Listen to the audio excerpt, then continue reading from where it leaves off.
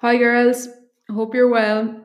It's Friday, thankfully. Well done on completing your work. I have left a couple of notes there, and just there's a similar mistake being made by some students. So I'm just going to talk about that now for a minute. If you are graphing a negative x squared, so it's a negative quadratic, then you have an n-shaped graph. Okay, so if you choose to pick that, pick the negative one, you have to draw it as an N shape. If you decide to multiply across by -1 and change the inequality sign and have a positive quadratic, then you use the U shape with the new direction for the inequality. Okay, but other than that, your work has been excellent this week, so well done. Today we're looking at rational inequalities. So when we get a fraction, now I've left a big warning note on these questions because remember the difference between inequalities and equations is the fact that when we multiply or divide by a negative number, you have to change the direction of the inequality sign.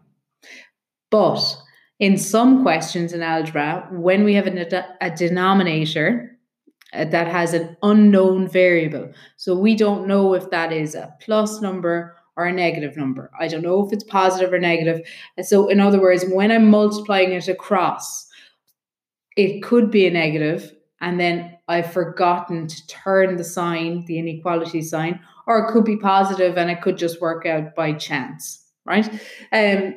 To avoid this, we know that to make a number positive, and definitely make it positive, you square the number, because every square number, once you square every number, it's going to be positive. So that's the idea to get around that problem. So big warning, alarm bells going off when you see a question that has an inequality sign. It's a fraction and the denominator has an unknown value. When that happens, you have to multiply both sides by the square of that number, because then you're multiplying both sides by a plus. You don't have to worry about changing the direction of the inequality sign.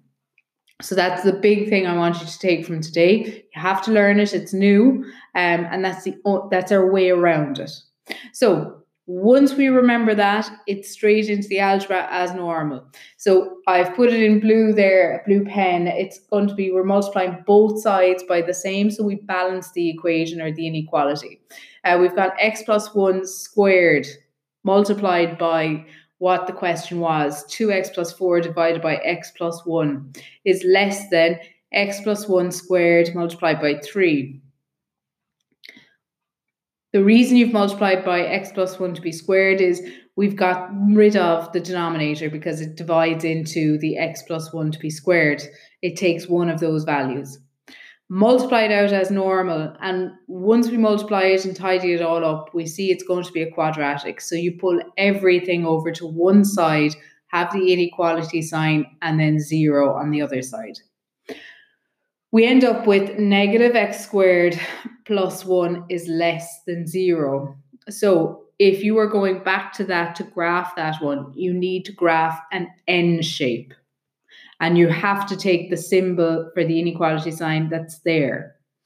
To solve, though, your quadratics, you cannot guess them. You have to graph it. So to graph it, we need to find the roots, so we let it equal to 0. I've multiplied across by -1, so I've changed the direction of the inequality sign. My roots work out to be, it's the difference of two squares, so I've got x equals 1, x equals -1. Graph the solution then. I've decided to take the positive, the x squared minus 1. So my inequality sign then is greater than 0. And I'm sticking to that. As I said, it is not wrong if you pick the negative one. Just make sure if you pick the negative one, you sketch the N-shaped graph and you take the correct inequality sign that's with the negative x squared. Going back to the question, it says x squared minus 1 is greater than 0. X squared minus 1 is f of x. So that question is, where is f of x greater than 0? The numbers greater than 0 are the positive numbers. So that's essentially f of x is y. Where are the y values?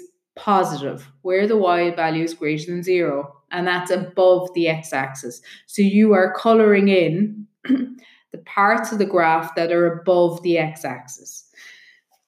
Once you shade in your graph, you can see that they don't intersect. So you can't write them all together. You've got two separate ones. Reading it from the graph, then we've got x is less than minus 1 and x is greater than 1. So that's it. So to recap, the big point today is that if you have a denominator with an unknown value, so a variable x, and it's in an inequality question, you have to multiply both sides by the denominator squared, because that makes sure you've multiplied by a positive number. Okay, I'll leave a couple of questions for you. Best of luck and enjoy the weekend.